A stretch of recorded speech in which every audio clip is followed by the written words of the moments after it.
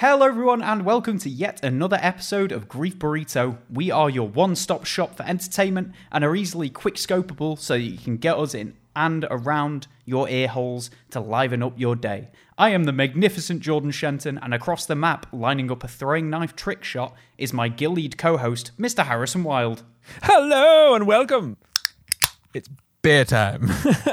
Hello everyone, we are your resident entertainer experts bringing you content centered around gaming, movies, entertainment, and if you come back next week, the paranormal. Harrison Wild, ladies and gentlemen, the only man I've ever seen 360 no-scope a man to the point of tears. Today, we will be undertaking the covert mission of revealing our favourite first-person shooter games of all time. They can be puzzle games, dating sims, or even a game about licking door handles. The only rule is that it has to be a first-person shooter. Are you ready, Haz? I am so ready, and I'd like to add that guy that I no-scoped and made him cry was actually flying out of a helicopter, and the footage is on our Twitch. You can see that at twitch.tv/Grief Burrito. Let's quick-scope that intro.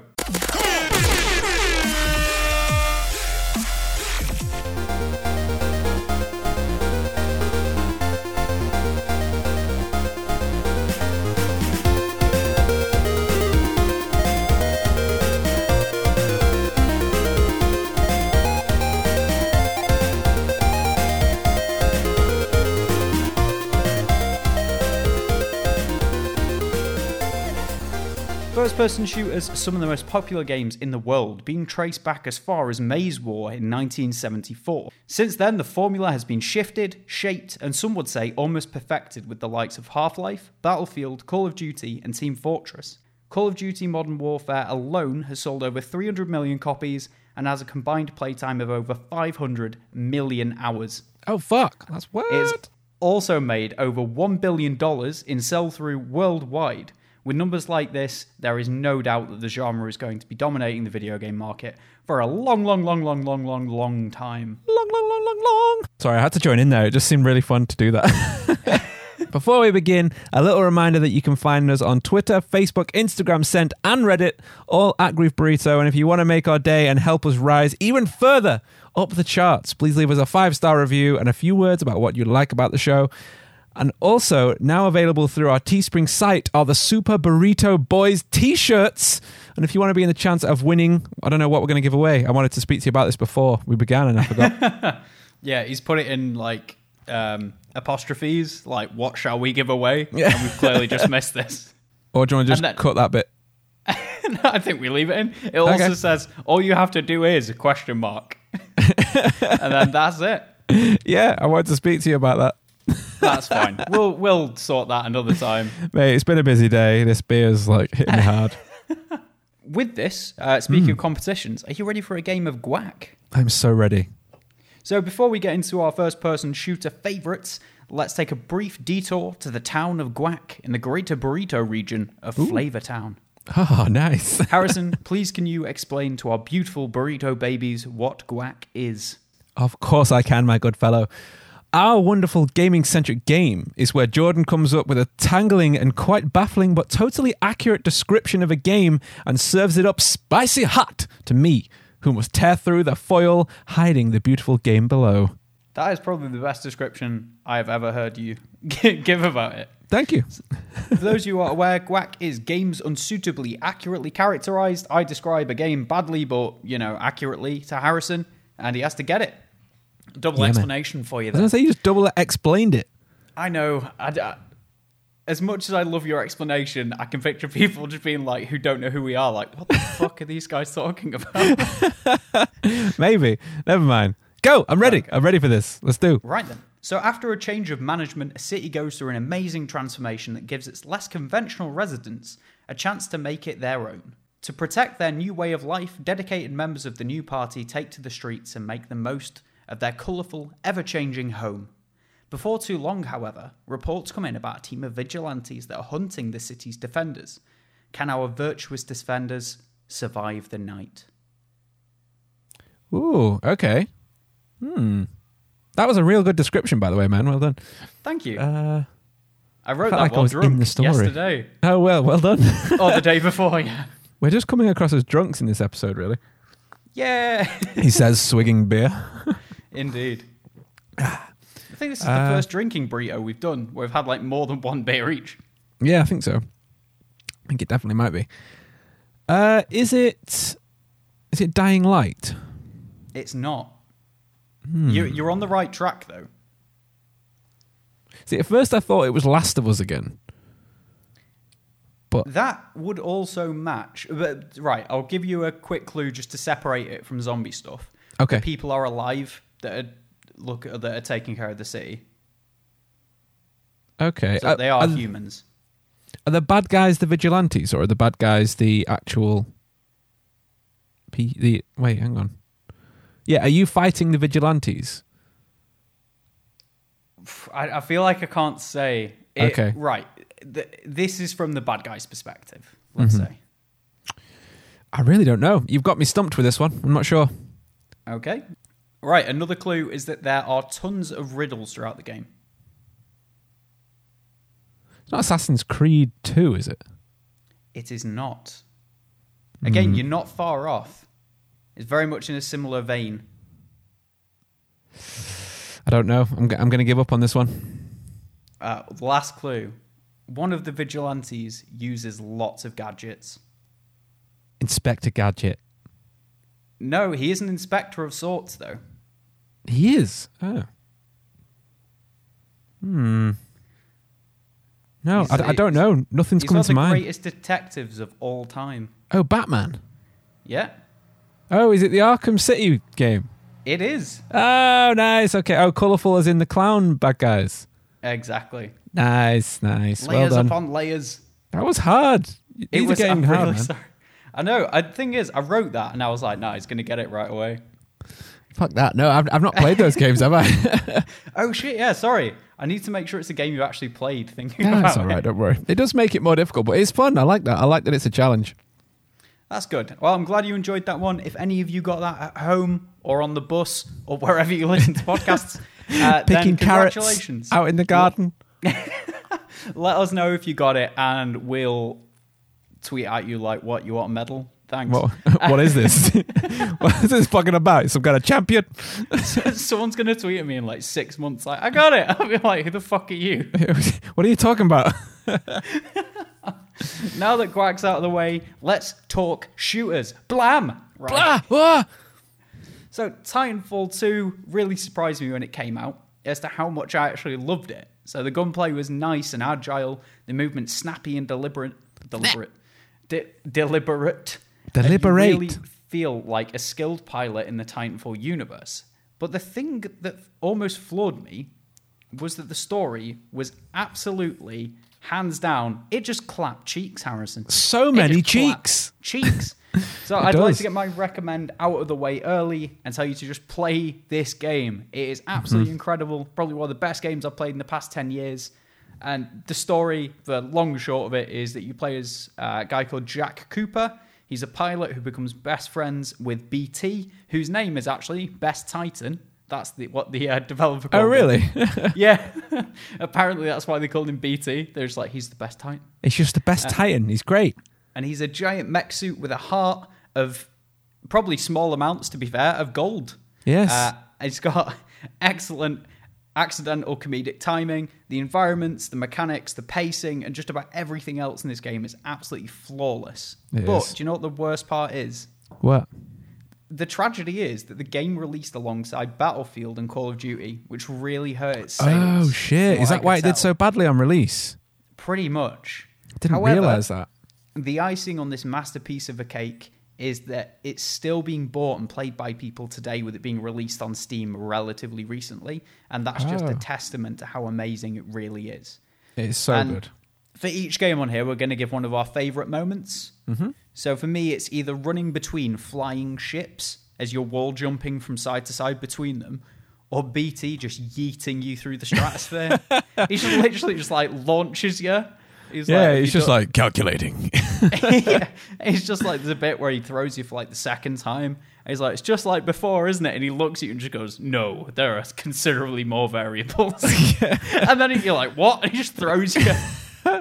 Yeah, that is so... I actually forgot about that last bit. Yeah, that last mission, you're flying on what are essentially big combat frigates, aren't you, over a planet?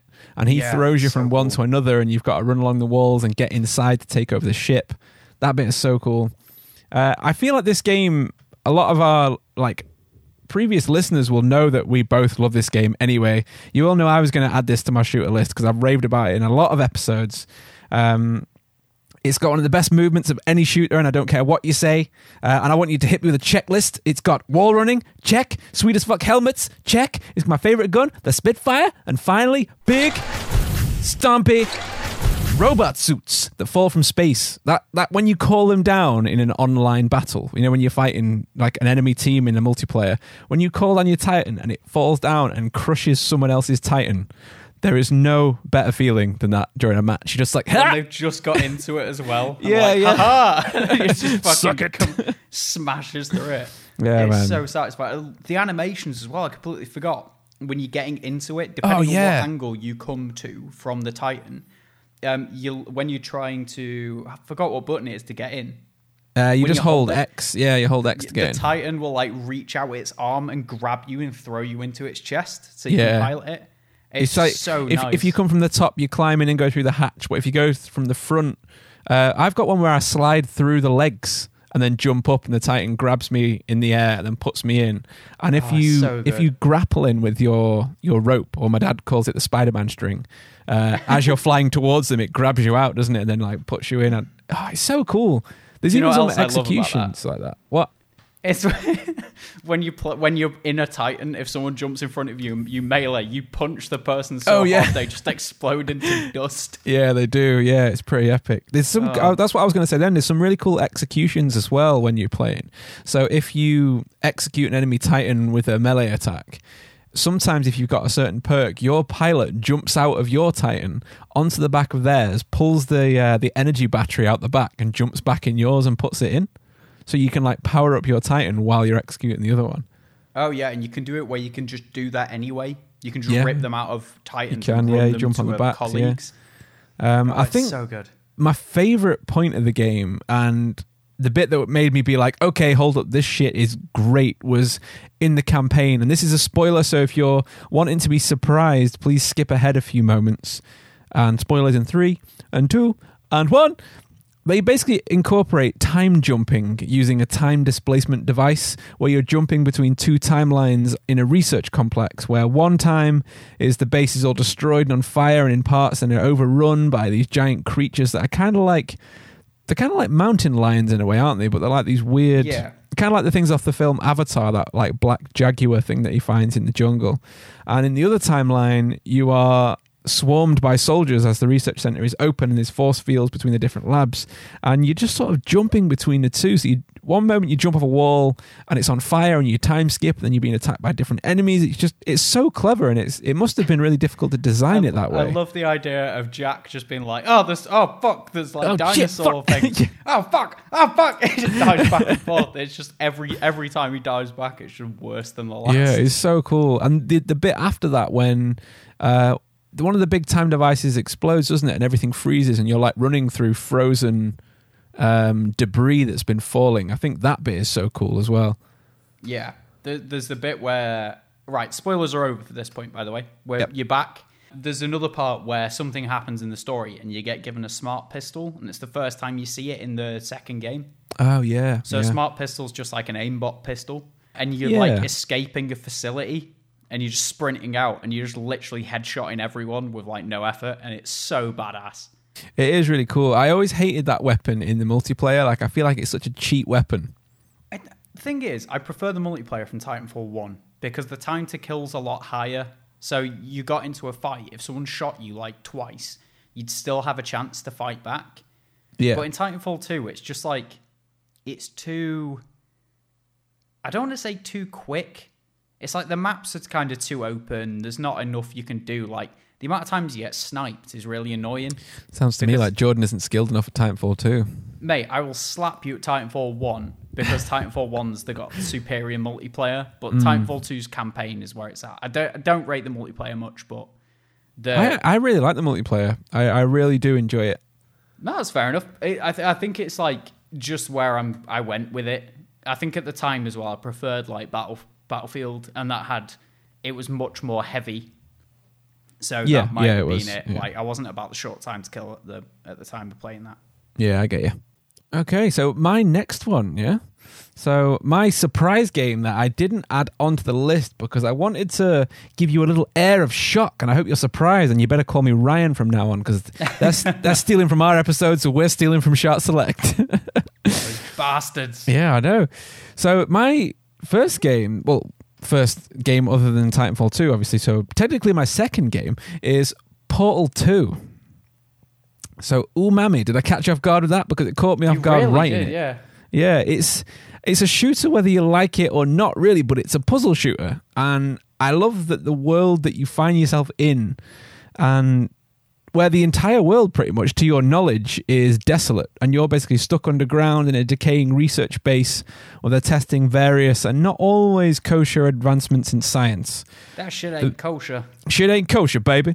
So the main reason this game stands out, and I think it still stands out, to be honest, is the physics play and how you play with them to solve the puzzles using your portal gun. So it's a first-person shooter in the sense of that you have the portal gun. That's your main mechanic, is shooting, you know? It's a first-person shooter in the way that you shoot in first person. Yeah, exactly, yeah. And I like that when you jump in one hole that you place and you pop out of the other, which is just eternally fun.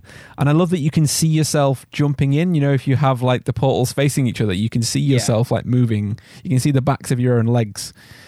But my favourite part of this game, and it's probably the same as yours, is any bit with Cave Johnson, voiced by the amazing J.K. Simmons.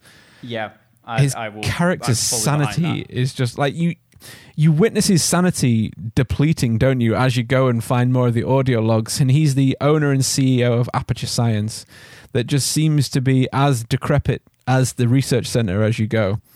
And I actually love the sound design in the game as well. When you hit the different gels that make you bounce or speed up. I don't know if you can find those sounds, Jordan, and put them in the episode. Like when on the speed gel and it like goes. Am I going to have to actually install Portal and then do that? No, I'm actually going to have to do the thing. You can rip them from YouTube. You can do that. You can rip them from rip them from a legal source. Yeah, so that's my second one. What do you think about Portal 2? Do you have any favourite moments from that? I think the multiplayer, probably. Either that or GLaDOS being like, I would love to help, but as you can see, I am a potato. Yeah, yeah, that is really funny, that bit. I like the sass of GLaDOS. I really like the Aperture Science song. It's like, we're Aperture Science. What does it say about the... We're helping the ones except the ones that are dead. It's still alive. Still alive, that's it, yeah. We except do what we must ones because that are we dead. Can. Yeah. Oh, it's so good. I'm not going to sing it, but yes. It's such a good game. Like the turret opera as well, that really caught me off guard. Yeah, that is really cool. I actually managed to catch a games orchestra in Manchester one night at the Albert Hall, and they had the guy who did all the music for, I think he actually did the music for Metroid and stuff, so that was obviously amazingly cool for me. I love watching that live, but they did the Portal songs as well, which was really, really cool live. That's sick. That's amazing. Though I think the woman who plays GLaDOS is like 70 or something, 80. Really? I think. Let me have a quick Google. Yeah, shoot a goog. Shoot a goog. Let me have a... We need a soundbite for that. It needs like elevator music or something. No, like when we're doing shooting a goog, we need like a... He's shooting a goog. He's shooting a goog. Yeah, I don't know what the music could be. Oh, some like sick bass line. Yeah, it needs some slap bass. GLaDOS. Voice actor. Ellen McClare. Is she 80? All right, give me a minute, Jesus. He won't help you. 67. 67? She was born in 1952. No way. Yeah, she's so sassy. She's insanely sassy. But yeah, it's such an amazing game series. I say series. Is two of them a series? Yeah, I think so. I think I'd count it as a series. It's an amazing, I'll do air quotes, series. We're on a podcast. They can't see the air quotes. I'll put a soundbite in. I'll put an air quotes soundbite. All right then. Right. Ready for the next game? I'm ready. BioShock. Oh, the spookiness of Andrew Ryan. No surprise that BioShock would end up in a best of list. Did you say BioShock? BioShock. You BioShock me. BioShock? You sound like Pixie Podcast. BioShock. No, I've been BioShock. Shook me. With its mind-blowing twist, memorable enemies, and haunting location, this is a masterpiece in game design. For those of you who have been living like an Adam Sea Slug and don't know what this game is, you play as Jack... I don't know how to say that word. Winand. Is that his last name? Winand? Yeah, it's on his passport. Thing is, I put that in like the notes, and I just didn't think to read it and see how it sounded. Should have put it in with Microsoft Sam. Jack Winand. During a flight, he's crashed into the ocean and seemingly innocently makes his way to the underwater city of Rapture. During his deadly journey through the city, he finds and empowers himself with gene-altering substances known as plaid. He's Pladmist. plaid. He's covered in plaid. So stylish. Exactly. Oh, he's altering his genes. He's all plaid now. Love some corduroy. I'll have you know the suit is velvet. So wearing a smoking jacket and people are scared of it. Right, with a cravat like Austin Powers. They are known as plasmids, which give him various powers such as shooting lightning from his fingertips, telekinesis, and even launching hordes of bees from his hands. That one always baffled me, Jordan. Yeah, that tryptophobia really gets me with that. Yeah, same. But like, they were making these plasmids to be useful in the city. Like, it shows like a guy with the fire fingers lighting his cigarette and stuff. Like, what did firing bees out of your wrists do? Mate, what animals are starting to become endangered? Good point, but that doesn't mean I want to put them in my wrists. Right, John, you got me there. Right, fair point. I don't know, just someone's being a dickhead, you know. It's like, but bees. But look, black rhinos are also endangered, so I don't want those in my wrists. Imagine how big my fucking hands would be. I was in the middle of taking a sip. Black rhinos exist. I don't want them coming out of my fucking hands. Exactly. Yeah, you are right. I'll give you that. The bee one was like high five, and I'm like, is that what a rhino sounds like? I don't know. For some reason in my head, it was kind of like a cow sound.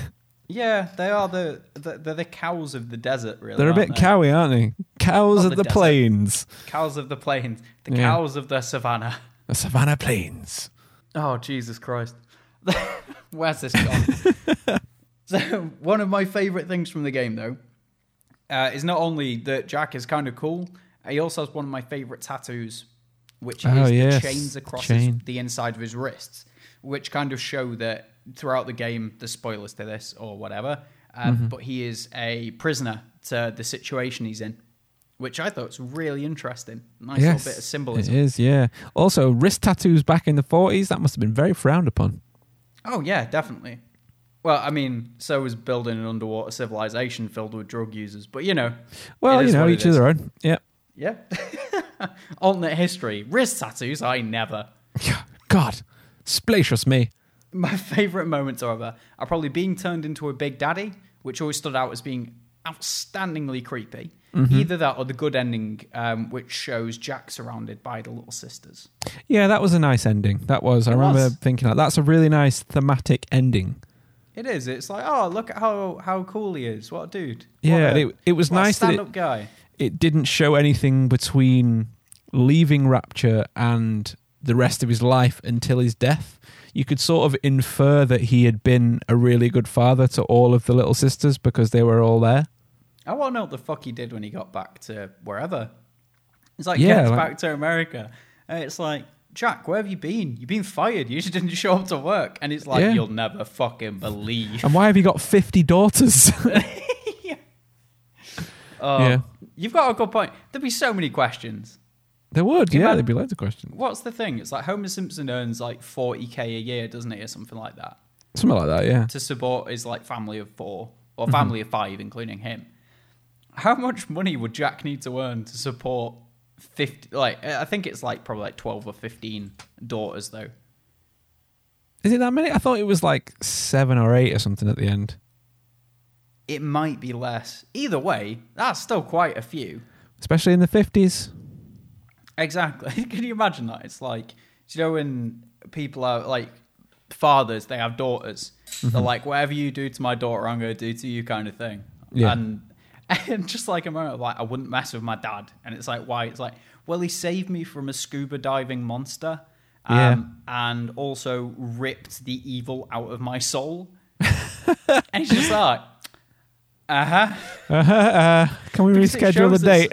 Some of the daughters do get married as well, don't they? Yeah, they do, yeah. It's like, I'm just going to have a quick... But you underwent the surgery, don't you? Because they've got that like really mangly, like sharp device that goes down your throat to change your voice to sound like a Big Daddy.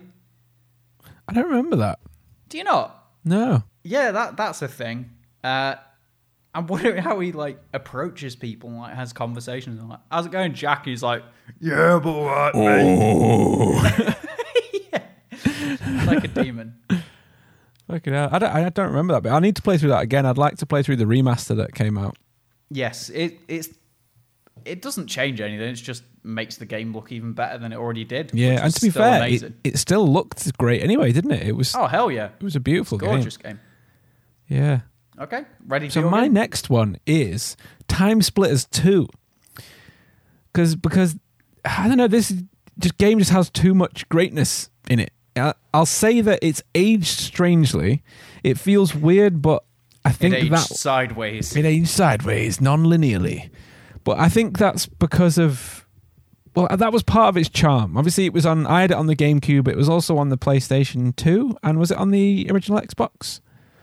I remember it being on the PS2. Yeah, I can't remember whether it did come to Xbox or not. I know this sequel, Time Splitters 3 Future Perfect, was on the Xbox.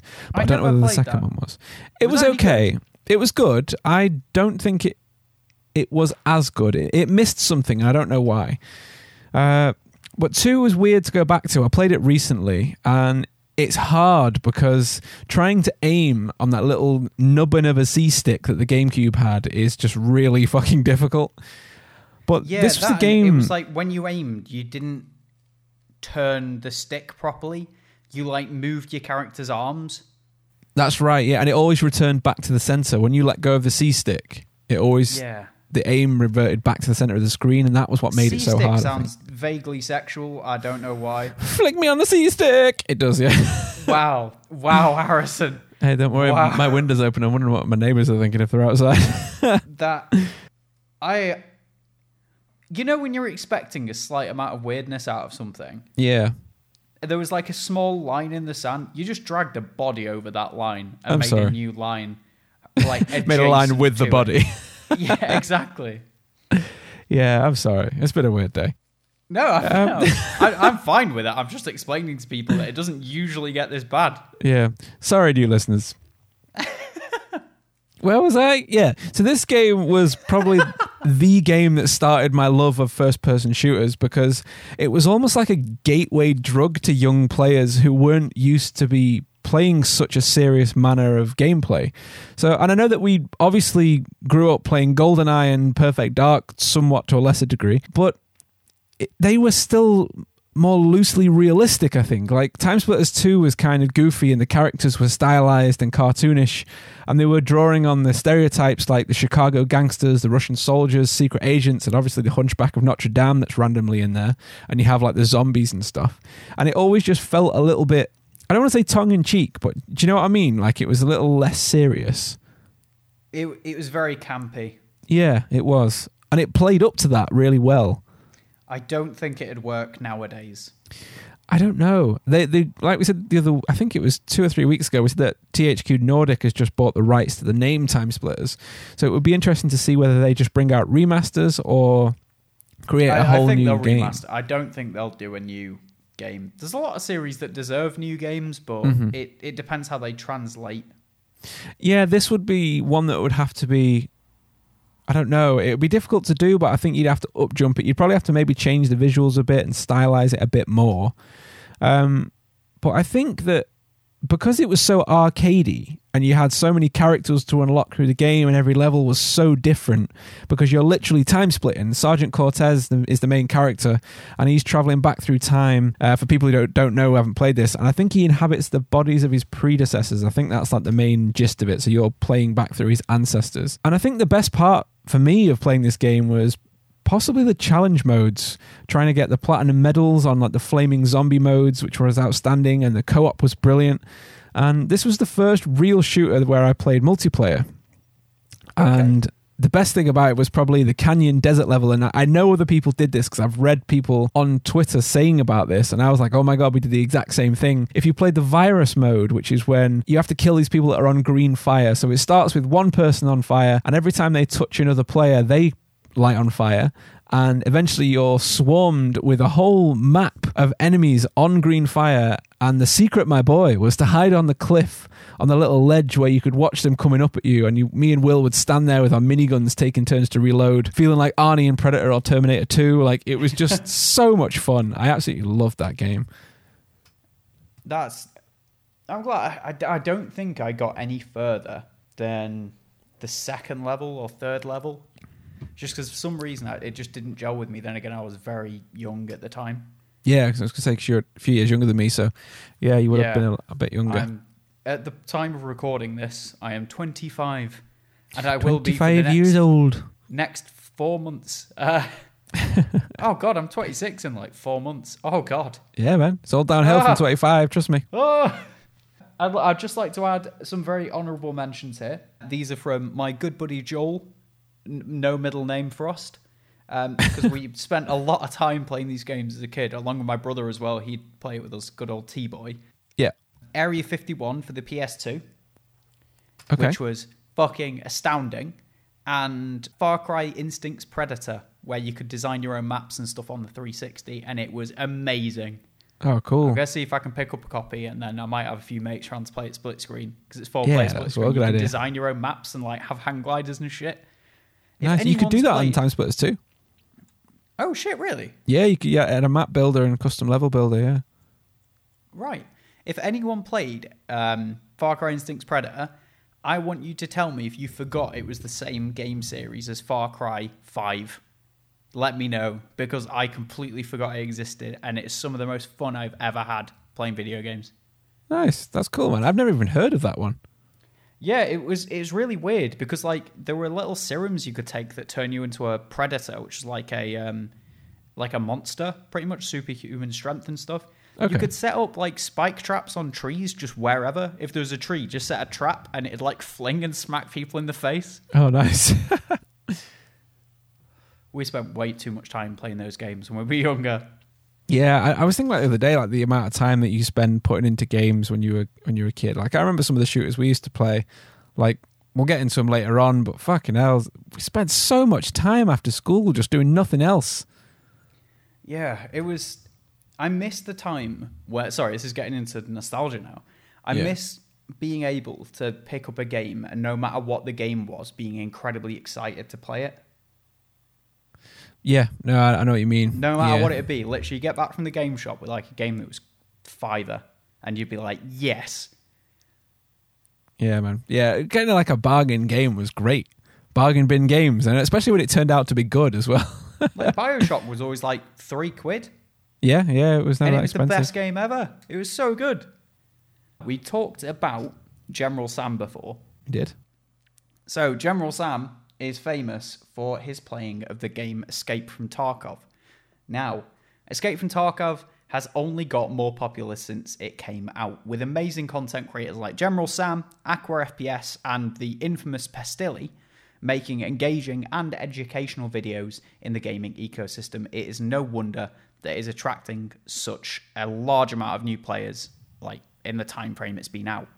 Mm-hmm. Now, Escape from Tarkov puts you in the grizzled boots of either a Russian bear or a Western USEC. Exactly, beardy boots. Beardy boots, man. And they're private military contractors who are, you guessed it, trying to escape from Tarkov. So there are 3 specific ways this game differs from most other first-person shooters. Okay? So the first one is it's all about your ammo. The second one is that if you lose it, you lose it. And the third one is that there are chads and there are rats. So I'm going to give you a brief overview of each one of those points. So in this game, the most important thing to know is that your ammunition is what kills people, not your gun. Much like in real life, ballistic vests will have an armor rating that determine whether a certain caliber round will go through it into your weak, fleshy meat sack of a body. So you could have like an incredible gun that's worth like hundreds of thousands of rubles, but if you load it with garbage ammo, it'll barely tickle your enemy, even if they're just wearing like civilian level body armor.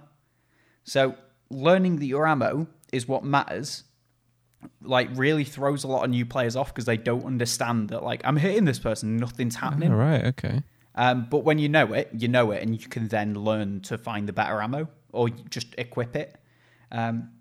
So that's the ammo stuff, which I love that so much, like knowing what you need. So whether you're going to have to shoot people in the legs opposed to like the head is really important, because if someone's got a face shield that can just stop your bullets with no issue, what's the point? Yeah, that's really cool. That's a nice change. Unarmored legs. Yeah, you could just like, it's called leg meta. So it's like, right, I've got shit ammo with leg meta in today, boys. Yep, going after the legs. Exactly. I'm a knee fiend. There's such a weird... I can't remember where I heard it from, but it's like, just give people weird compliments like, oh, you've got lovely knees. Just see what the reaction is. Just to see. Every time, yeah, go for it. So, at the start of every raid, you gear up your PMC to fight for their life and collect that sweet, sweet loot so you can amass a fat stack of rubles. Yeah? Russian rubles. Fat stacks, boy. However, if you die, that gear is gone and you will most likely just lose it to someone taking it away. Like, your killer's just like, ooh, sweet gear. And they just shove it in a rucksack and they fuck off. Like the big kid with your favourite marbles. How old are you? At least 12.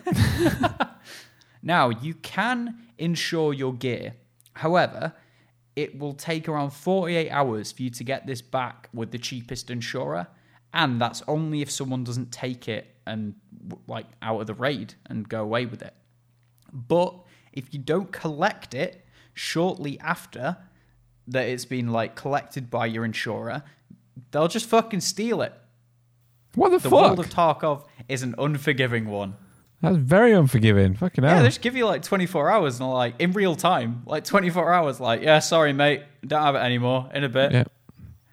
Bastards. Unbelievable. Fucking Prapo, knobs. you fucking dick. Sorry, right.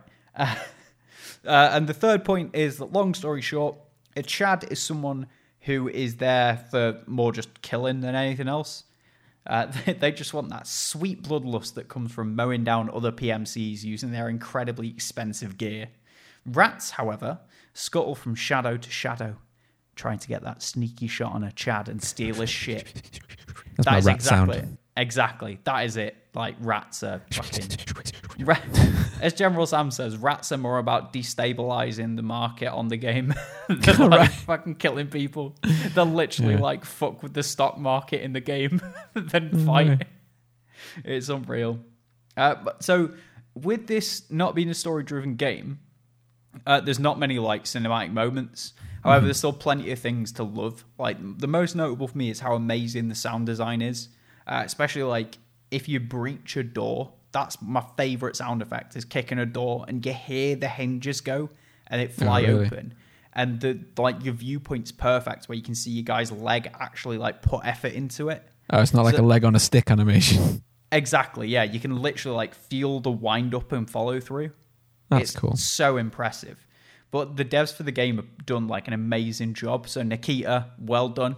It's just like a military sim that is incredibly realistic, yet still really fun. And if you get a headshot and your helmet ricochets the bullet, your screen starts shaking and like all your visuals go. I think it like blacks out your visuals for a second. Your ears start ringing, and you like in real life you get genuinely confused and like panicked because it's so rare that it happens. That's really cool. It's so fun because like it's literally just like a full on like a flashbang's gone off. And you're just awesome, like, man. Fuck, I need to get out of here now. That's cool that it's rare as well. It's things like rare mechanics Yeah, that it's always like, stand out the most in games. It's like in Dark Souls when some of the bosses have rare moves that they'll only do once out of 100 times. Oh, but I was playing on a mate of ours. You remember Annie? Yeah. I was playing on her account on Dark Souls once, and she saw what they called little crab revenant things. Oh shit. So when people die with loads of souls, they're Yeah, really yeah. rare. And she was like, "I've just seen a crab thing. What do I do?" And I was like, "What? Where are you?" She was like, "I'm in like the starting area." And I was like, No "You've way. just seen like one of the rarest things in the game." I played for like 300 hours and never seen one of these. Yeah, I never saw and you one found either. one in your first like 5 hours. No way. Like, That's fuck. insane. Yeah, it's insane. Oh, there's another cool thing. Sorry, Tarkov. I've just started playing it again. It's Oh, so right. good. If you're wearing a face shield, like a ballistic mask, if someone Yeah. hits you in the face, it cracks the visor where the bullet hits. Oh yeah, you So said we you were talking can't last see time. past Yeah. it. Yeah, it's just so cool. Like, I love it. So you've got to like flick the visor up, but your face is then exposed. It's just No way. That's cool. It's so amazing. Right, before I start gushing. Yeah, I more think we're on- already over half an hour in and we've only done like 2 games. Jesus Christ! Right, next. My next one is Doom 2016, and this may shock some listeners, but I still think I prefer Doom 2016 to Doom Eternal. I just feel like it was much more refined when it was made. It came from dragging the Doom franchise back from hell, kicking and chainsawing like an I angry read hell Hell's beast. Kitchen there. It dragged it back from Hell's Kitchen in New York. And, Gordon Ramsay yeah. dragging the Doomslayer. It's fucking raw. It's raw. Yeah, it dragged it back from being what it turned into in Doom 3 with its survival horror turn. Like, a lot of people really didn't like that. And hang on, what the hell have I written there? So it dragged it back from the survival horror of Doom 3, which pretty much glory killed the slowing old franchise that people had reverted to playing mods of like the original games. Like, people were still playing mods of the, like map packs and new HD versions and stuff. Whereas Doom 2016, when it was in production, it looked back at its old heritage and asked like, what worked? And it actually ran with it, and then it refined its movement, making everything precise and buttery smooth. And then when the navigation was absolutely perfect, it moved on to its shooting, which it had to be leveled up. Like, let's face it, because the shooting in the original Doom wasn't the best. Everything felt kind of light, but it did its job at the time. Whereas everything now, they incorporated so much weight. All the guns make you feel powerful.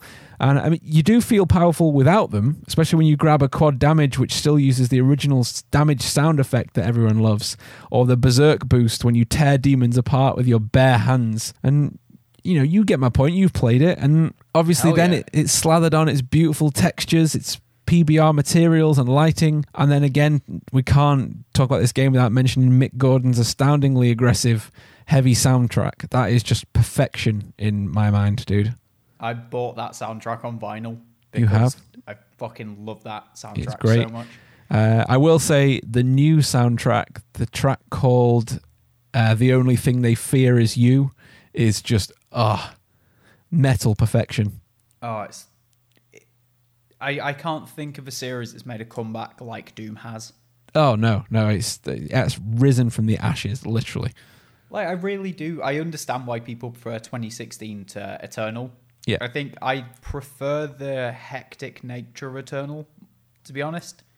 Yeah, But yeah. that's just me. Like, it depends on the day which I'd rather play, to be honest. Like, if I just wanted to chill out, I'd not chill out. Chill out's the wrong words to use. If I wanted a more relaxed relaxed experience. slaughter. Exactly, yeah. If I want a recreational slaughter, I go for Doom 2016. But the way I played Doom Eternal was every time I died, I turned my volume up higher. Just to fuel the fire. That was it, man. It sounds really fucking dumb. No, it But makes every time sense. I was like, I'm playing it like a comfortable 30 on my headphones, like my decent like HyperXs. And I was like, yeah, a tasty little 30. That's nice. And I'd die and I'd be like, right, I'll crank it to 40 and see how Shit, I there's a feel. fucking cat in my room. Fuck, I cat just in your shit room? myself. Oh my god. Fucking hell, I just looked to my left and there was a cat climbing off my fucking bedside thing. Shit. We were talking about demons, and I just saw something moving in the dark. Are you climbing okay? back up. Yeah, it's gone back out my bedroom window now. Oh, fucking hell. It's my neighbour's kitten. To be fair, I saw a cat in my garden the other day. So I've moved house. I'm between two houses at the minute with family. So I saw a cat in the garden, or I didn't even see it. I opened the door to go out into the garden. It's a massive garden. It's like, it's long as fuck. I've sent you pictures, I think. Yeah. And the cat, like, instead of running and jumping onto a fence, it ran the length of the garden, which took it a good 15 seconds as it's trying to get away from me. But it didn't sprint. It was just, like, pottering. It was like, oh, no. Like slowly running. Yeah. I was like, what the fuck are you doing? Well, yeah, I just cranked the volume up. It got to the point where it was like 100, and I was like, my ears are bleeding. I better fucking kill this shit quick. Hello, tinnitus. Yeah. Yeah. Oh, it's so good. It is Amazing. good, but like you said, it is. The new one is definitely more hectic. And in my opinion, when you're trying to connect with a character, so, like with Link, where, he's called Link because you're supposed to link with the character or whatever, and he doesn't talk, so you're supposed to sort of embody it. I feel the same is true with the Doomslayer. However, in the first one, it makes you feel like a refined killing machine. You know what I mean? It makes the character feel like, okay, he knows what he's doing. Whereas in the second one, because you've got so many more mechanics, I find myself tripping over the control figuratively, and I'm like, oh, fuck. And it makes me feel like the Doomslayer's like, oh, shit, what the fuck? Grenades! Oh, where's my flamethrower? I feel like he's panicking as much as I am.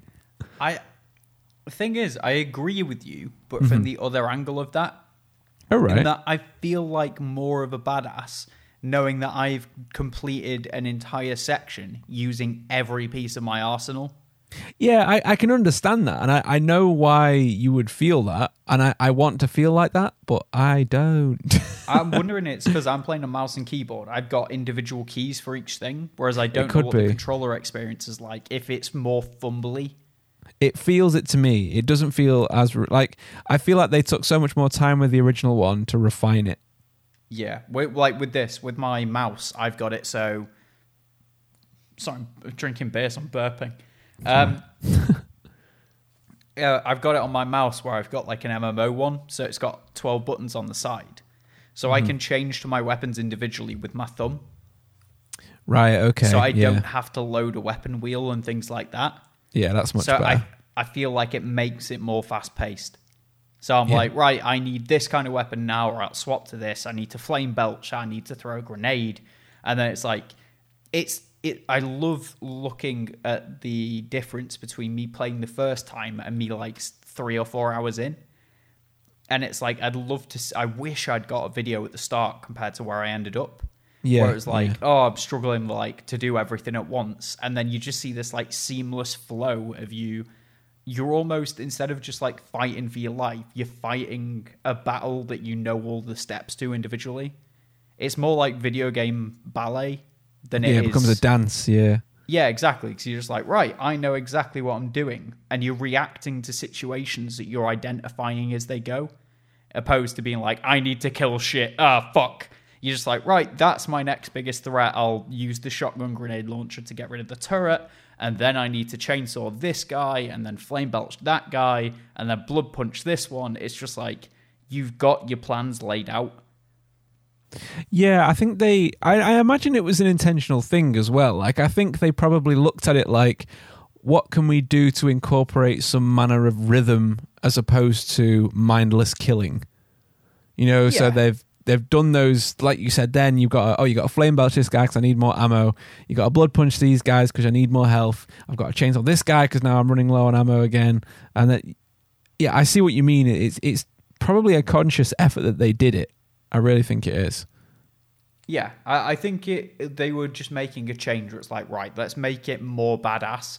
But at the same time, that was kind of isolating part of the player group who are, let's say, on controller, where they have to take time out to pick weapons and it breaks the gameplay flow. Yeah. And that flow is what you really need. Yeah, it is. Yeah, it is. It's very important in that kind of game. We figured it out at us. Yeah, at us, yeah. Ready for the next one? Yes! While you can technically play this game in third person, only psychopaths do. Remember that, Harrison. I remember Fallout 3 is possibly my favourite RPG of all time. It's a post-apocalyptic, first-person shooter set in the United States after a nuclear war that was, if I remember correctly, started by aliens. Really? Yes. I think. Laura, let me know, because... Yeah, Laura, at us. Laura J. Art. Yes, at Laura J. Art. She's amazing. Okay. Her brother came in my shop the other day. I saw that on Twitter, and I was like, what the fucking chances of that? Yeah, I know. It's weird. Nice guy? Yeah, he was great. Yeah, he was like... we started talking about games, and then he was like, oh, he got a game out. What are we saying now? We were just chatting about games and random shit, and then when he was leaving, I had a burrito sticker in my hard drive case, and I was like, oh, if you like games... we're one of the top podcasts on the top podcast on Podchaser. If you want to check us out, you might enjoy it. And then he was like, oh, I know this artist, and I called Laura, and I was like, you mean Laura J. Art? And he was like, fucking hell, yes. And I was like, oh yeah, she's been on the podcast. And then he was like, oh my god. So then we chatted loads after that. What a supportive brother, not knowing his sister was on the podcast. I know. Bad points, negative points. Yeah, what a dick. Sorry, mate, if you're listening. No, he was great. He was really nice. Yeah. Yeah, no, so sounds amazing. What a small world. Yeah, shout out to you if you're listening, dude. So, there's something so satisfying about blowing someone's head into tiny pieces with iconic weapons such as the hunting rifle, or Gauss rifle, or Gauss rifle. I'm not sure what the correct I think it's Gauss, yeah. I think it's shut your whole mouth. Oh! Sorry, I'll probably fuck me, right? Sorry, I'll probably cut that bit. Just like, yes. No, leave it in. It's funny. Not to mention that you can now combine Fallout 3 and New Vegas being the lesser of the two games, into a single game using the mod Tale of Two Wastelands on PC. The DLCs are also great. Liam Neeson is your dad, and there is a perk that makes people explode into a bloody mess. What is there not to love? Harris will find something because he doesn't like it. I'm not going to say because people will get annoyed. People don't like it when I say. People don't like it when I be hipster and don't like things that are universally loved. Yeah, because you're wrong. So my favourite mode, I'm not going to give chat has a chance to come back at me there. You call me Chaz? No. So one of my favourite moments was finding the alien spaceship for the first time and getting the alien blaster. That and completing Operation Anchorage and the Pit. So Operation Anchorage is part of the, I think it's a simulation that goes on in the fight for Alaska, which is... It's a simulation, I didn't know that. In the game, yeah. It's like, for some reason, China starts attacking Alaska first. Why the fuck would you attack Alaska? Alaska's got fucking nothing. Yeah, but it's closest. Just pick somewhere else on that coast. You know what I mean? It sticks out a long way, dude. You gotta look at the map. Maybe they were just testing their missile range or something. They literally send people on foot. Oh, they send. Oh, right, foot soldiers. Right, I thought you meant just firing missiles or something. No. They attack Alaska. Do you remember that Napoleonic War where they attacked Russia and it just fucked up massively because Russia's cold as dicks? Mm-hmm. Yeah, imagine that, and imagine that everything is snow. Everything, forever. Welcome to Alaska. Okay. And aliens, you go to that city called Nome where 80% of people claim to have been abducted by aliens. 80%? It's fucking high. It might not be 80%, but it's a large percentage. How would you feel being part of the 20% that hadn't been abducted? I don't know if I'd be like, thank fuck for that, or I'd be like, what's wrong with me? That'd be amazing. Just all right, fine. Be that way, you little green freaks. Yeah, the aliens come into your house and they take all your family but you. They're like, all of you come with us. You can stay. Naba Yeg. Naba Yeg. Fuck it up. Jesus Christ. I've only had 2 beers. What is this? I know. Right, let's move to the next game. Next game. So my next game is Call of Duty Modern Warfare 2. And this game was probably the most prominent shooter, where shooting is the main focus as opposed to being a more adventure or puzzle style shooter. It came out to a fanfare of drama because of its first, I think it was either the first or one of the early scenes, Is it No Russian by any chance? Yes, depicting a terrorist attack in which you take part as an undercover operative, and you're going through an airport, and I think you execute loads of civilians.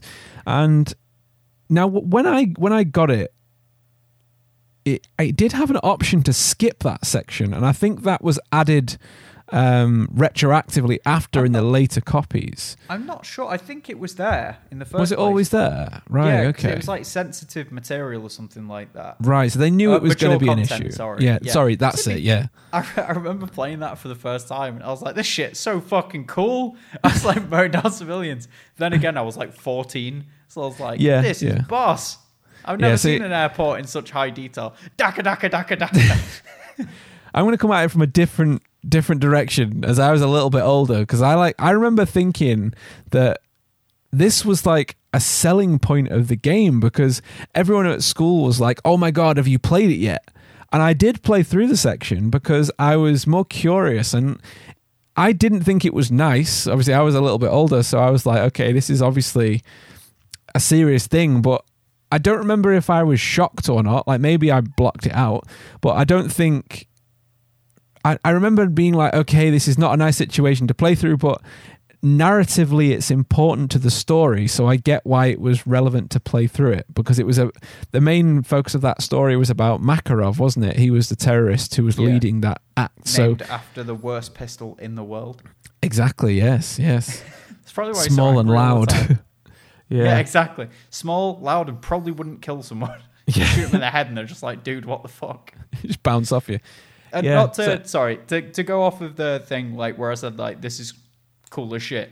On a serious note, with being, like, a teenager at the time, at no point was I just didn't care. I was like, it's a video game. Like, exactly. You know the difference between something being real, don't you, in a game? Yeah, I never attributed, like, real life to it, because I was just like, it's a game. Like, I'd never associate that to real life. If I thought about it, I'd be like, yeah, people getting shot up in an airport's like pretty horrible. But at the time, I was like, yeah, it's a video game. I just want to get through this because it wasn't really that fun in comparison to the rest of the story. It was more like a section of Walking Simulator than a mission. It was, yeah, it was. You couldn't do anything.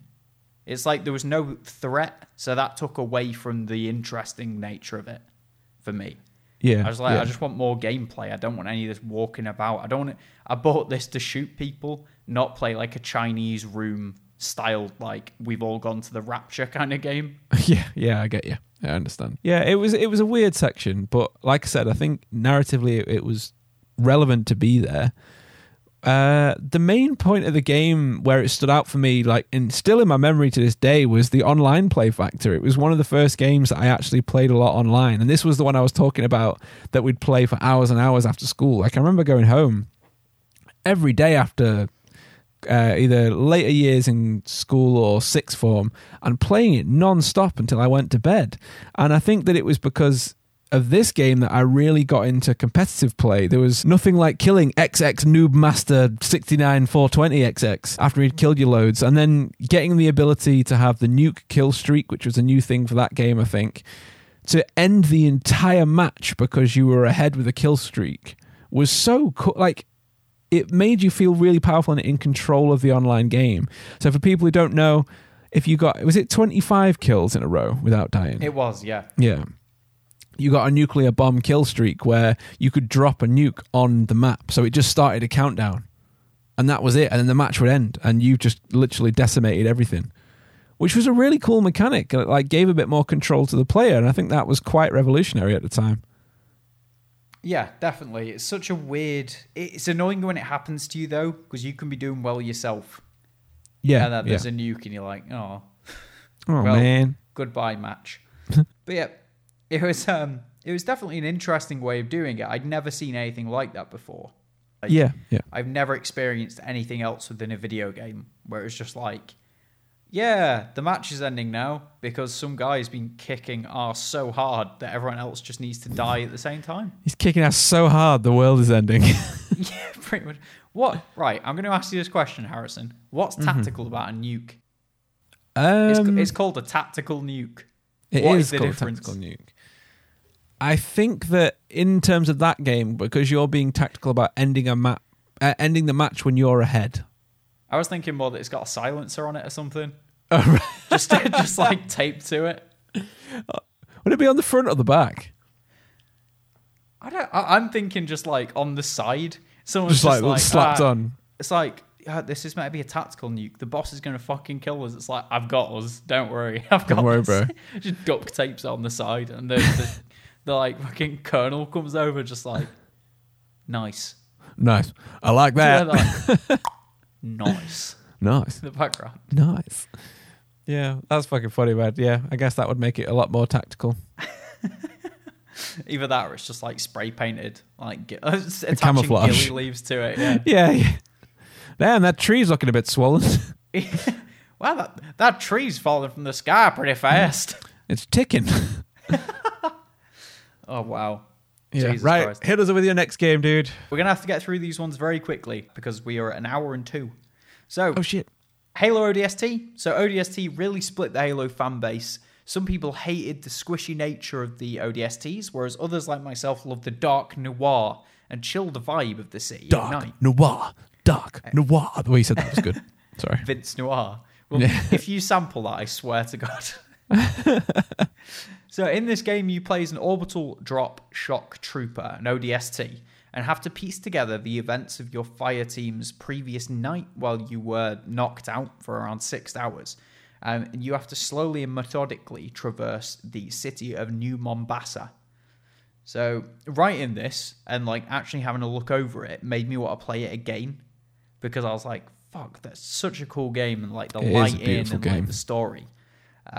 But my favorite moments were probably playing Firefight with my friends and like trying to get all the achievements on it. I think I have the achievements on like almost every main release Halo game ever, Nice. Well done. but not on like Halo 4 and 5. I'm pretty sure I have everything but the last one on ODST, which really annoyed me. Yeah, you're at 99%. But it's like that walking through the city at night listening to the amazing soundtrack by Martin O'Donnell, like Yeah, it was astounding. beautiful. I It think really it's called was. Difference for Darkness. Yeah, that's Such the a one. good song. It's fucking beautiful. Yeah, and one, is it just called Rain or Rainfall? Something like that. Yeah. Yeah, that's really good. There's actually some game news about ODST today that we'll get into on our bonus episode after this over on our Patreon if you want to listen to that. So yeah, you'll be excited to hear about that, I am sure. Yas. Yas Queen. Yes! My next I game went for Yas Queen. is Prey. And you play as Trixie Mattel and Katya.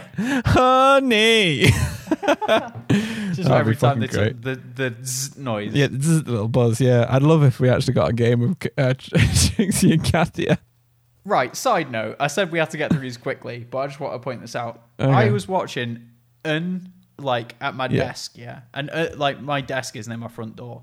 So I've just moved so my dad came in the other day and I was like, my brain went through a weird shift where I was like, right, I'm watching 2 drag queens talk about something.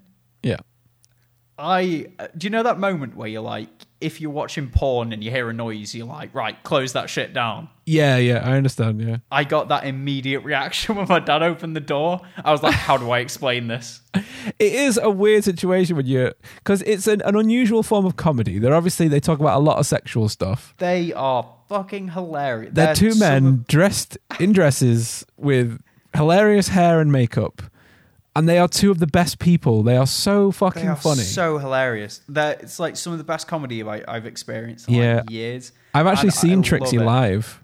Oh, mate, they're so good. They really are funny. Most people will know that Harrison and me are straight men, you know. Mm-hmm. But you obviously don't need to be gay to watch like drag queens doing comedy. No, not at all. No. And it's if you've not seen it's like UHNNNN. It is some of the funniest stuff you'll ever see. It is amazing. Yeah, watch the drugs episode if you need a place to start. Oh my god, they're so funny. It's just the editing on it is amazing. Yeah, Has showed me it once, and yeah. you didn't know what my reaction would be, did you? No, I was like, well, because that was when I had this has been gone total sidetrack, when I had first been introduced to like drag queens, because my girlfriend Helen, shout out to you and happy anniversary for today, had introduced me to that because she works at a theatre that has a lot of LGBTQ like shows on. So they have a lot of drag queens and a lot of different gay media things. So I'd been going to the shows because I don't care about people's orientation. You can do whatever you like with whoever you like as long as consenting and nobody gets hurt unless you're into that thing, and then feel free, whatever. So yeah, I'd been watching these shows and it was hilarious, and then she showed me this YouTube channel, so I thought I'd show you. But I know drag queens aren't something that a lot of people really watch that often. I mean a bit more now with like RuPaul's Drag Race being like quite a popular thing. And it started becoming really big on YouTube. So I thought, I'll show Jordan and see what he thinks. But like pissing myself the entire time. Yeah, so yeah. funny. I'm really glad you enjoyed it, because I know some people will be a bit like, what the fuck's this? Well, that's it. It's the stigma around it. You've got to realise that you're watching it for their comedy opposed to what they are. Yeah, like, totally. You shouldn't matter who they are. You're watching them for their personality. They could literally be dressed up as like giraffes, and I wouldn't care because it's still funny. Exactly. Yeah. It's just like their takes on situations. Oh, it's amazing. Right. Yeah. Okay. The game Prey. Okay. Sorry. Prey is my next one. I think this came out in, was it 2016 as well? I think maybe something like that. Prey is a weird one, and I think it does something special for shooters in that it makes you feel weak. The weapons are fine, and they give good juice and feedback, but because the monsters are so like super strong and will straight up make you super dead, it feels like it's mind special. I don't know why. Most shooters mind special, yes. My mind brain. My mind brain. It's mind special. So most shooters hand you all these weapons and are like, okay, it's time to beat Power Man 5000. But this one is like not so, and I appreciate that. And plus, it operates in a very similar manner to BioShock, but just in space. And I like it for that. I've heard that comparison. It is basically BioShock in space. It literally is. And apparently the DLC called Moonfall, I think it's called, is supposed to be amazing. That's supposed to be the best bit, which I haven't got to yet. But I just want to say thank you to Ryan from Shark Select for recommending this game for me months ago. I ended up getting it bought for me for like my last birthday or something, and I've been playing through it since. I haven't played through loads of it, but I am enjoying it. So thank you for recommending that one for me. What is your next game, J-Man? Quick side note on that, Prey. I'd like to actually say that the original Prey was really good too. Is that the Native American one? Yes. Do you say Nathan American? Native, not Nathan. It sounded like you said Nathan American. I was like, what? Nathan American. He's that guy. That guy, Nathan American. The frills on his leather jacket. Yeah, Fucking hell. Yeah, that was actually really good. Like the way that it used the 3D space and like the changing of gravity and stuff like that. Amazing. Perspective and all that kind of stuff. Really interesting game. Yeah, if you get a chance to pick it up, I think it's like £1. It's on the Xbox 360. You can find it for like 50p, honestly. Oh, cool. Okay. Pick it up, give it a go. It's actually any more really than 50p or £1, I'm not going to be happy because I've been lied to, Jordan. And I don't appreciate it. I'm not upset with the price. I'm upset you've lied to me. Yeah, I'm just upset with the distrust that's now brewing between the two of us. I'm not upset. I'm disappointed. Oh, don't. That hurts. My next game is another Call of Duty title. However, probably a bit of an unconventional one for Call of Duty. But it's World at War. I put World and War, which are... World and War. World and War. Welcome to my TED Talk. So it's some of my favourite gunplay in any of the Call of Duty games. And in most games, my favourite weapons are bolt action or pump. So that came out weird. Jordan's a pump chump. One pump chump, they call me. It's a powerful pump, though. It counts, Just bam, done. Yeah. It's like a 12 gauge. Boom! And I'm spent. So it's nice having weapons like bolt action weapons that are actually viable and they feel as powerful as they are. If you hit someone in the chest, because people aren't wearing body armor in these games really, it's literally just like, right, that's done. So it felt really satisfying hitting those like consecutive shots.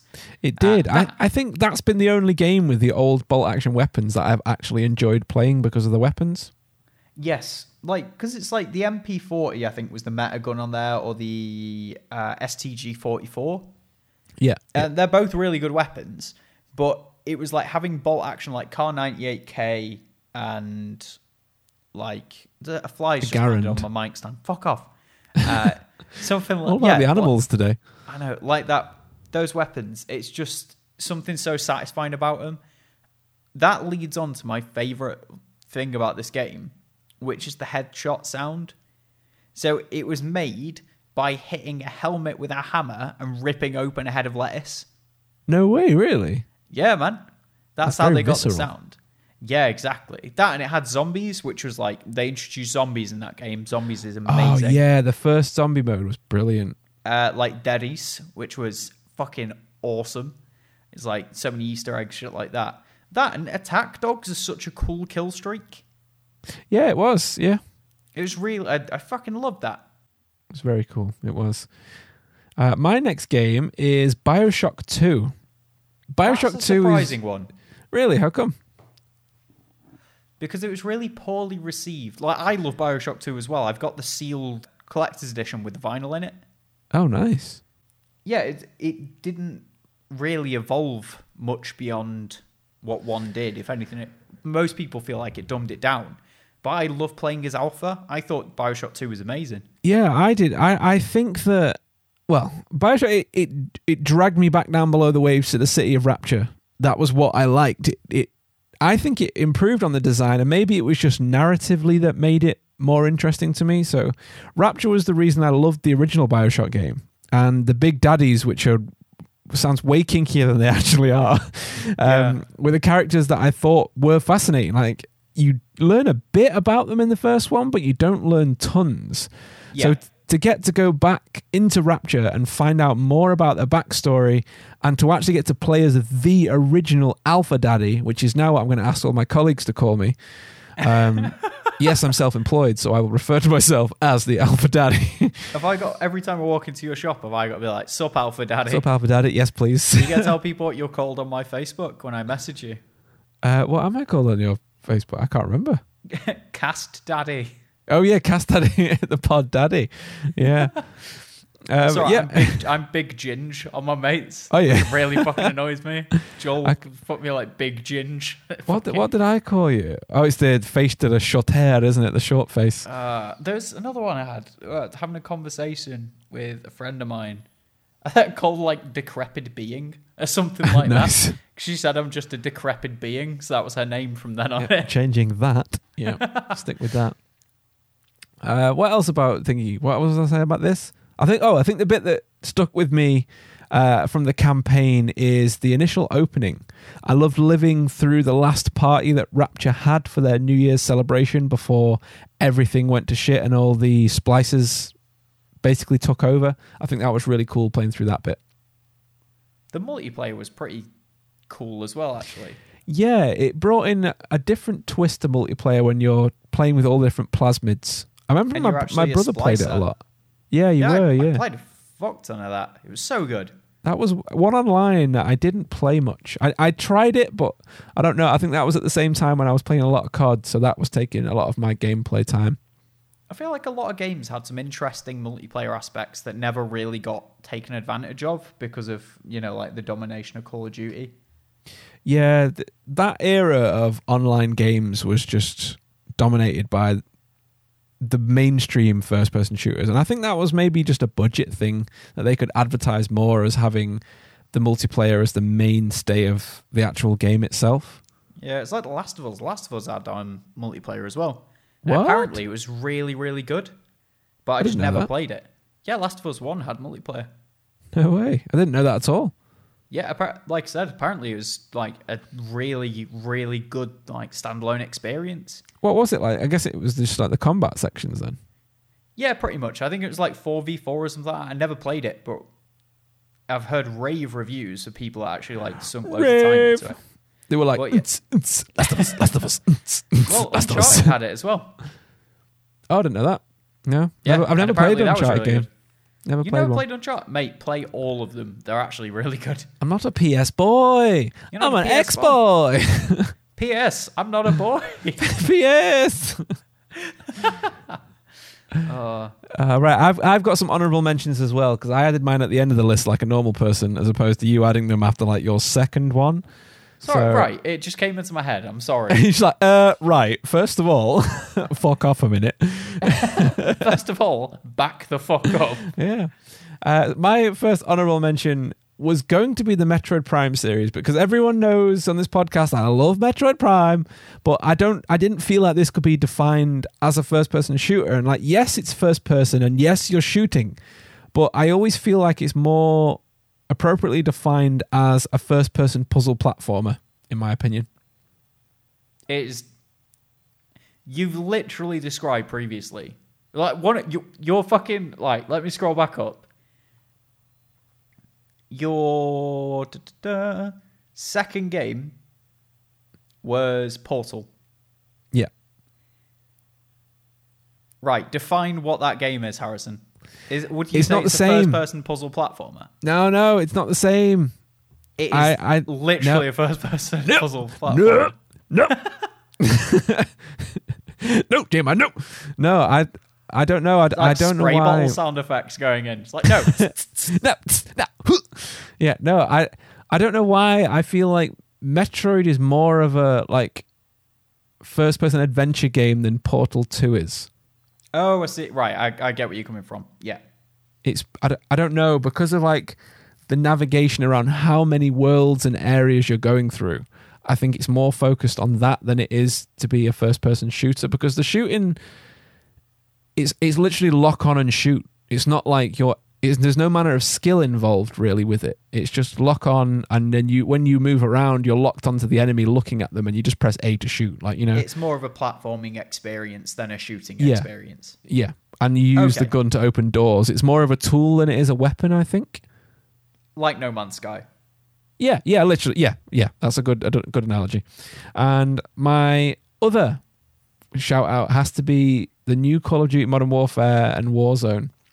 I think Modern Warfare has done some great things for weapon feedback, and I think every gun has phenomenal sound and feedback to the player, especially my lovely AX50 50 cal sniper, because oosh, that baby hits hard.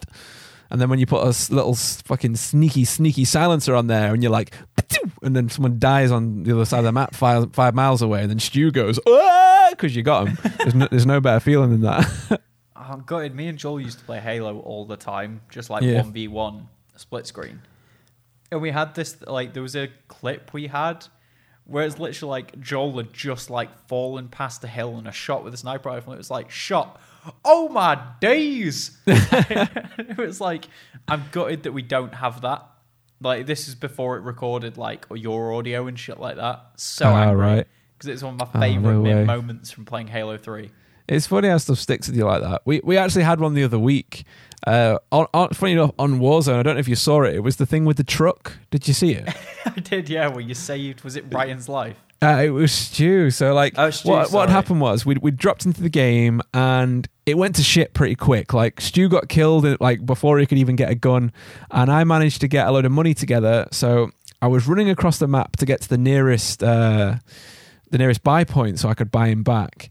And I get there, and on the way, I see a guy pull one of the big armored trucks to the side, and I see him jump out, and I can see him in the garage running around picking up shit, and I'm like, fuck this, I'm going to nick his car.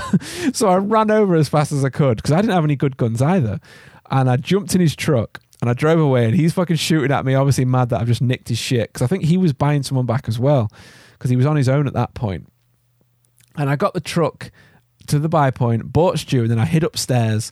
And as Stu was coming down with his parachute, I saw this guy and his mate running across the countryside, coming back for the truck. So I was like, Stu ran out the door and started trying to attack him, and I was like, fuck this, I'm getting back in the truck. So I grabbed it and circled round, and they tried to kill me again, but I managed to get away. And then Stu killed one of the guys, but got downed just under the lip of this hill. And as I came round in the truck, I shouted, choo-choo, bitch, and jumped over the hill and over Stu and fucking plowed through the guy and killed him, and then jumped out and revived him. And we've got the clip on Twitch, and it's so funny. And you just hear Stu go, oh, you jumped right over me. It was so good. It was one of my favourite moments from the new game. Really, really is. Yeah, man. We do have a listener section to quickly get through about some other people's shooter moments. As we mentioned to them, what are some shooters that they've played that some people might not be familiar with, so some less known of the first-person shooters. So our first one comes from @CapUnderstands on Twitter, and they said, definitely talk about Red Faction 2 on the PlayStation 2.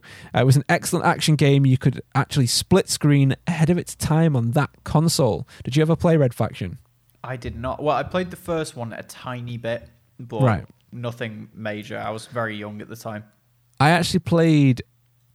I think it was the first one, but like a redone version, like a retextured version of the first one on the Xbox One the other day. And, it was aged. I think are you talking about Armageddon, where you can destroy all the buildings? That's right. Yeah, sorry, it's Armageddon, not the first one. Yeah, it was. Yeah. One with Jason Statham in it. Yes, that is an amazing game for destruction physics. It was very impressive for what it was at the time, definitely. It's a little jank to play now. I had to change a lot of the controls over to make it, feel a little better, but it was cool. I did enjoy what I played of it. Who else do we have? We have from @Winstolf, the Bizarre Mage. They said, Warhammer 40k Fire Warrior was decent on the PlayStation 2. It was a bit ugly looking even for its time, but it was fun playing as the Tau and shooting up Imperial Guard, and the story was pretty cool. For the greater good. Is that a line from it? Well, it's what the Tau say, pretty much. Oh, yeah, because they're the good guys, aren't they, like you said?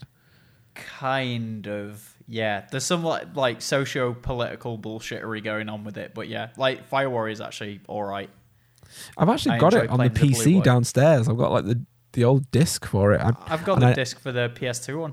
I never got it working on my old PC. I don't think my PC was strong enough to play games. Grim. Back in the day. Yeah, like old time back in the day. I think it could just about play The Sims on the lowest quality or something. No, the Fire Warrior is actually pretty good. I enjoyed that. Maybe I'll see if I can get like a download version now, maybe to have a try through it on the stream. Yeah. So our next one comes from @FD Podcast 7, and they said The Darkness and the Call of...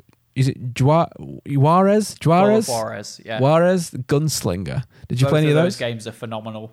Both of them are like 10 out of 10s. 10 out of 10! I've heard a lot about The Darkness. 10 out of 10. Yeah. It's amazing. If you've not played The Darkness, give it a go. Darkness 2 is pretty good as well, but Darkness 1's just got such atmosphere. It's so like emo and weird, but Make you believe in a thing called love. Just listen to the rhythm of my heart. Oh, mate. There's a line in that song. Does he say, I can touch your boob? I don't think so. Get down! Does he say that? Because I feel like maybe he says that. No. I don't think so. Moving on. I'm going to take your word. Caught me off guard there. Jesus Christ. Okay, go. Next one is from @Spidranaut. I thought it was Spidernaut, but it's Spidranaut. And they said, amid evil, 1,000,000%. I have never even heard of that. I've never heard of a medieval either. I'm going to shoot a quick coog. Me too. A medieval. I'm presuming both of us just like dead silence, like in the background. It looks pretty cool. Oh, I have heard of this. Never mind. Yes, I have. I've seen a speed run of it. It's almost like.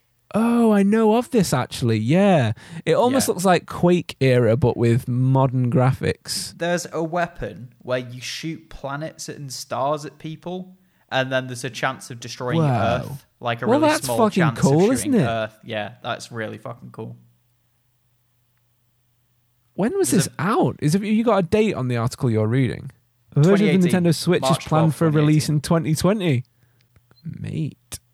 Yeah, it looks cool as shit. I watched the devs reacting to a speedrun because for some reason I spend an obscene amount of time watching those kinds of videos. Watching speedruns, yeah. Well, it happens, doesn't it? What else do we have? The next one was... Nurex. Yes, @Nurex World. Shout out to you, dude. He said, I love Tom Clancy. Did Tom Clancy ever do any first-person shooters? I guess he maybe means... Oh, no, it wasn't... Splinter Cell's third. Splinter Cell's third. No, what's the other one? Ghost Recon? I'm pretty sure that was Oh no, some parts are first, yes, and then in cover you're third. On That's right. Yeah. Yeah. No, you're right. My bad. That was what really threw me about those games. Like it went into third, I was like, oh, this is like a weird. Because you could order around your squadron, couldn't you, or your team or something? Yeah, they were really weird games. Like, I think it was like Rainbow Six Vegas, that kind of thing. Yeah, that was kind of cool. But yeah, the old ones, you could order your squad. It was really weird and how it played. All right, okay. It just makes me... SWAT 4 was really good as well, if you've not played SWAT 4. No, I haven't played that, actually. Yeah, no. SWAT 4 is great. If you get a chance to play with people over like a VLAN or something like that, it's fucking hilarious. Just like pepper spraying everyone. Like even if they're just civilians, just like... yeah, exactly. It's like pepper ball guns. So you're just shooting them with pepper balls, like... It's like just being a general dick. Yeah. Shooting your team. Being a bit of an inconvenience. Yeah, pretty much. That's all I am when playing games with friends. Yeah, that's a good way to do it. At Spyhards is next. They said, have you heard of Call of Duty? No, but really, I remember as a teen playing Star Trek Elite Force 1 and 2 a ton. It was based off the Quake 3 engine, so it played amazingly for the time. The engine was built for the good old days of the 56K modems, but they had a whole hashtag Star Trek's Voyager cast doing the audio work for it. That's pretty cool. Oh shit, that's awesome. Having the people who actually did the voices doing the full in-game stuff. That is nice. That always did bug me when they didn't have the original voices for things, but it looked like the characters. Yeah. I was like, just shell out. You've bought the likeness, buy the fucking voice as well. Yeah, I guess it's cutting corners. Return on investment, isn't it? Yeah. I think that's a big draw, though. Like, I remember what was the Bond game for the GameCube? Nightfire. No, there was Nightfire, Agent Underfire. Nightfire was great. The online for that was brilliant. Not the online, sorry, the multiplayer. There was a one later on where it was actually Pierce Brosnan doing the voice and the likeness. It had a white cover. I have no idea. Silvery cover. Fucking hell, I can't remember. It's like Diamonds Are My Tits or something. I don't know. Diamonds on my tits. Diamonds are my tits. Moving on. Yes, the next one is at Spag Policy Pod, and they said Singularity. Amazing game. Never even heard of it. What's going on? Amazing. Genuinely amazing. Go for it. Play it. Do it now. You read the next one while I look up Singularity. You've got like a glove that you use to turn back time on certain objects or fast forward time. Okay. So you use the singularity to like change the battlefield and shit like that. Oh, It's I really do cool. know this game. Yes, I do know it. At Chance Whitmore 5 said, I've fallen off the FPS bandwagon for the most part, but I still enjoy Halo and Gears of War. Yeah, man. So, yeah, Gears of War Halo, technically amazing. a third person, but still as a very shooter good game. alone, yeah. Chance Whitmore, you are correct. Gears of War is an amazing shooting franchise. Brilliant shooter. The first three particularly narrative and mechanic wise were brilliant. The latest one is definitely better than 4. However, it didn't capture me like the other ones did. I think it's lost a bit of the character charm with the original squad, in my opinion. I wonder if that's a part of just getting older, though. It might be, yeah, because you grow up with the original characters and it just feels like you've moved on a bit. Yeah, when you get older, it's harder to like make friends and stuff like that, I've heard. Not that I struggle. But I'm wondering if that's the thing as well. Like, you just struggle to like get emotionally invested in these characters when you're older because you've got your brain on other things. Yeah, and you're not growing while the characters are growing as well. Yeah, exactly. You like share struggles, don't you? Yeah, you're already an adult, so you're like, this guy's dead. Like, is planet being destroyed? Pfft, pussy shit. That's all right. My planet's fine. What a loser. Yeah. The next one comes from at Lords Broken, and they said, y'all heard of Dusk? Boomer shooters are Zune's thing. If you like blood, you're going to have a great time, and the soundtrack is also perfect. Funny enough, the moment they had mentioned this game, Dusk, I had literally just found out about it, not 5 minutes before I read their comment. It is now on the Switch, and it's basically like Quake for the N64, but modernized for the new era. It's a mix between Quake and Doom with that graphic style, but 3D and amazing. Yeah, it's like the 3D Quake style. But obviously more high-res textures to make it look nicer. The colours are better. Obviously the visual acuity is better on the new consoles. I think that's the right word. And I think they've updated some of the mechanics to make it, like ease of life mechanics, like proper aiming and that sort of stuff. Yeah. So I'll definitely check those out. My dad did say that he absolutely loved World at War as well. He agreed with you. Yes, high five, Harrison's dad. Hell yes. And Helen said BioShock and Borderlands. Nice. Yeah, I enjoy both of those games very much. Yes. Borderlands 1, I 100%ed actually. No way. Yeah. I tried playing it and I don't know. It is not aged well.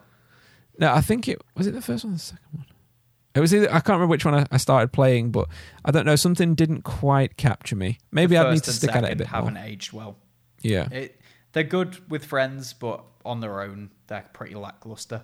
Ah, okay. All right. Apparently 3's really good, though. I just completed Tales from the Borderlands, actually, which is the Telltale one. So it's set between 2 and 3, I think. Yeah, I know it. I think. And yeah, that was really good. That was a roller coaster. That's like on par with The Wolf Among Us for me. Oh, wow, that good? Maybe a tiny bit lower, but like it's still a really good Telltale game. Okay, cool. Well, if I manage to get round to it, I will check those out. Do it. And that is the end of our episode, I think, you wonderful beardy boy. Oh, thank you. No worries. Well done. You're the short face now, aren't you? I am the short face. I've shaved most of my beard off. I've gone for the beard stash look. So I now have a shorter beard and a slightly longer moustache. You sicken me. No, I'm joking. I'm kidding. I like it, though. It's just a bit different. I like being able to see my chin. I feel like Zeus would go, what does he say to Hercules? And he was like, and you have my strong chin. That was such I saw my dad look at my chin. He was like, I'm not seeing your chin in years. And I was like, no, neither have I. Most people in that conversation who's like, I've not seen your chin in years. You're like, what the fuck are you talking about? Yeah, stop looking at my chin, you widow. Yes, you're correct. Yeah, you're right. Me neither. No, I don't think I would look good without a beard, so I'm never having a beardless day again. I find the more of my face that I can cover with hair, the more attractive I feel I am. That is, you've hit the nail on the head, and I'm immediately more insecure. Yeah. Right then, that's it. Thank you so much for listening, guys. Harrison, you do the outro. So thank you guys for listening to this episode. Thank you, Jordan, for prepping this episode. If you enjoyed this, remember you can find us everywhere at Grief Burrito, and please leave us a 5-star rating and a little words. Let us know what you thought. Next week will be our spooky burrito, so be prepared for some spookiness. And you may notice that in the show notes below this, not only is our 90% off discount still applying on CD keys to get you discount off games, but there is also a GoFundMe donations page running at the moment as I'm trying to raise some money to help my dad who has found himself in a particularly difficult situation. If you can help by donating, that is amazing. If not, even just sharing, we appreciate it nonetheless. This will be running for the next couple of weeks on the Twitch stream as well, so feel free to stop by where I may do some competitions, trying to give anything I can away, whether it's game codes or a burrito swag for anyone who donates. So if you do, I really, really do appreciate it. But for now, Jordan, we should say goodbye. Farewell. Goodbye, guys. We love you. Goodbye. Love you. Bye. Bye.